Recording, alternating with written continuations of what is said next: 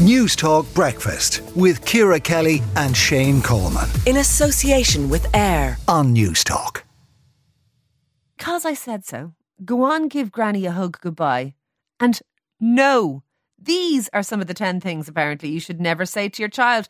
That is according to Dr Kalanit Ben-Ari, who's an author of Small Steps to Great Parenting, an essential guide for busy families. But Sheila O'Malley, parenting expert and keynote speaker in all aspects of wellbeing for the corporate sector, joins us now. Sheila, this is ridiculous. You never say no to your kids. What kind of a kid are you going to be raising that doesn't ever hear the word no? Well, I mean, there were others as well there, Ciara. I mean, there's no doubt about it.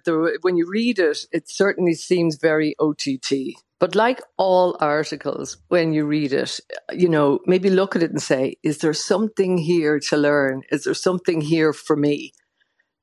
Okay. And go with that thought. What is there here to learn? Because this looks to me like that kind of, and it's not like it's not like my children didn't run wild in their time, because they absolutely did. But this level of permissive parenting, I actually don't think it's good for kids.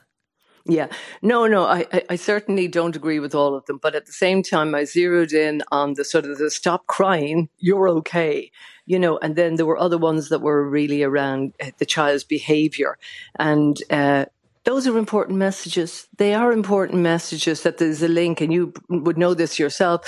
There's a link between how the child feels and how they behave or whatever. And, so I think sometimes when you read these things, it's to say, well, what bit maybe can I take away from that or whatever. I'm going to double down just for the crack. But is it not okay to sometimes, because some kids are a little dramatic, maybe a little bit, So is it not okay to stop the child having histrionics, to say, stop crying, you're okay, just because you've fallen and bumped your knee or something? We don't have to wail about such things. Is that not an okay message? Or should we always go, oh God, you're wailing, I must validate your wailing?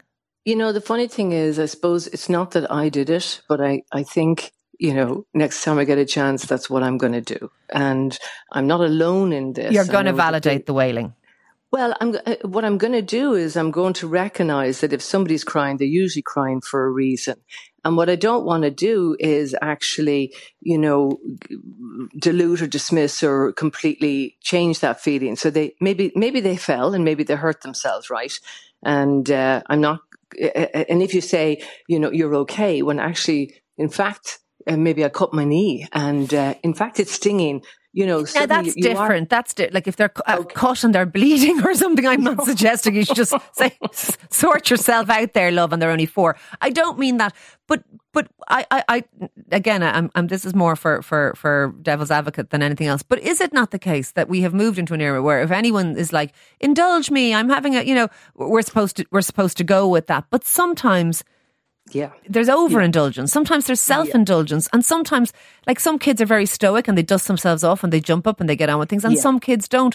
And sometimes kids need to be told that, it's okay. Like, do you know what I'm saying? I'm not trying to be cruel. I'm merely saying that some kids need to be told, you're actually okay. There's no need for this drama.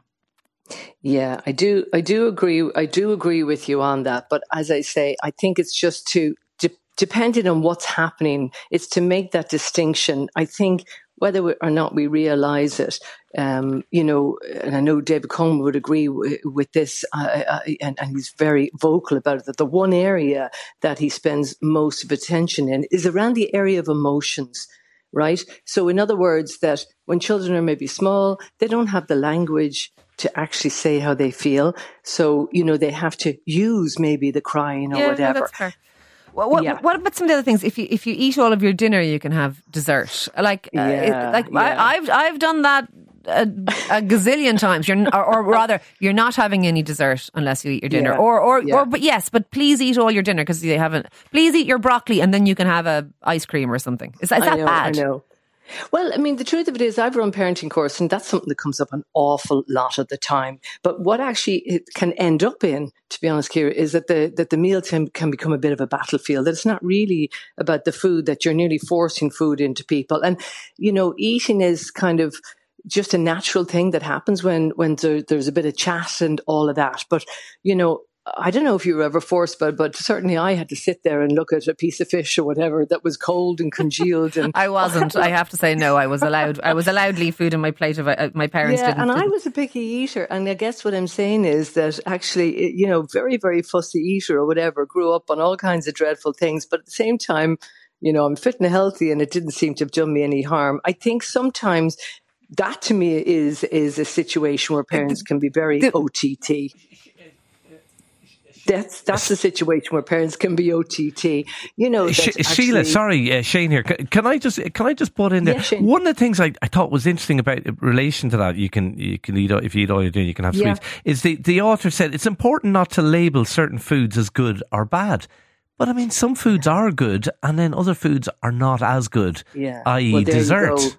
Yeah, absolutely. And as I say, that's why some of the things in this article are They actually said very put the strange. dessert and the dinner on the table at the same time and they can eat whichever one they want. Well, when I read that, I thought that was nuts. It's nonsense. Absolutely nuts. I mean, there's no doubt if I had a beautiful, you know, ice cream or something, I would. My kids would never eat their dinner ever. if the last thing, the big one though, is not saying no. Never saying no at all. That seems to me to be absolutely bonkers.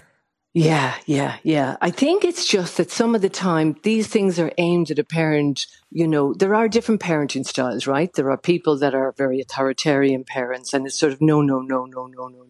And it sets the whole thing up for disaster, because what we know works is positive reinforcement of behavior. So the more that you can actually catch your child being good, you know, and tell them what they're doing right, then the more good they're actually going to do. Anyway, and the amount of... you're very level-headed, and thank you for that, Sheila. We thought we were going mad here in studio because we were reading those things going, we do all of these things, but you made us feel slightly better. Thank you for speaking to us this morning. That is Sheila O'Malley, their parenting expert and keynote speaker in wellness in the corporate sector, Shane. News Talk Breakfast with Ciara Kelly and Shane Coleman. In association with AIR On News Talk.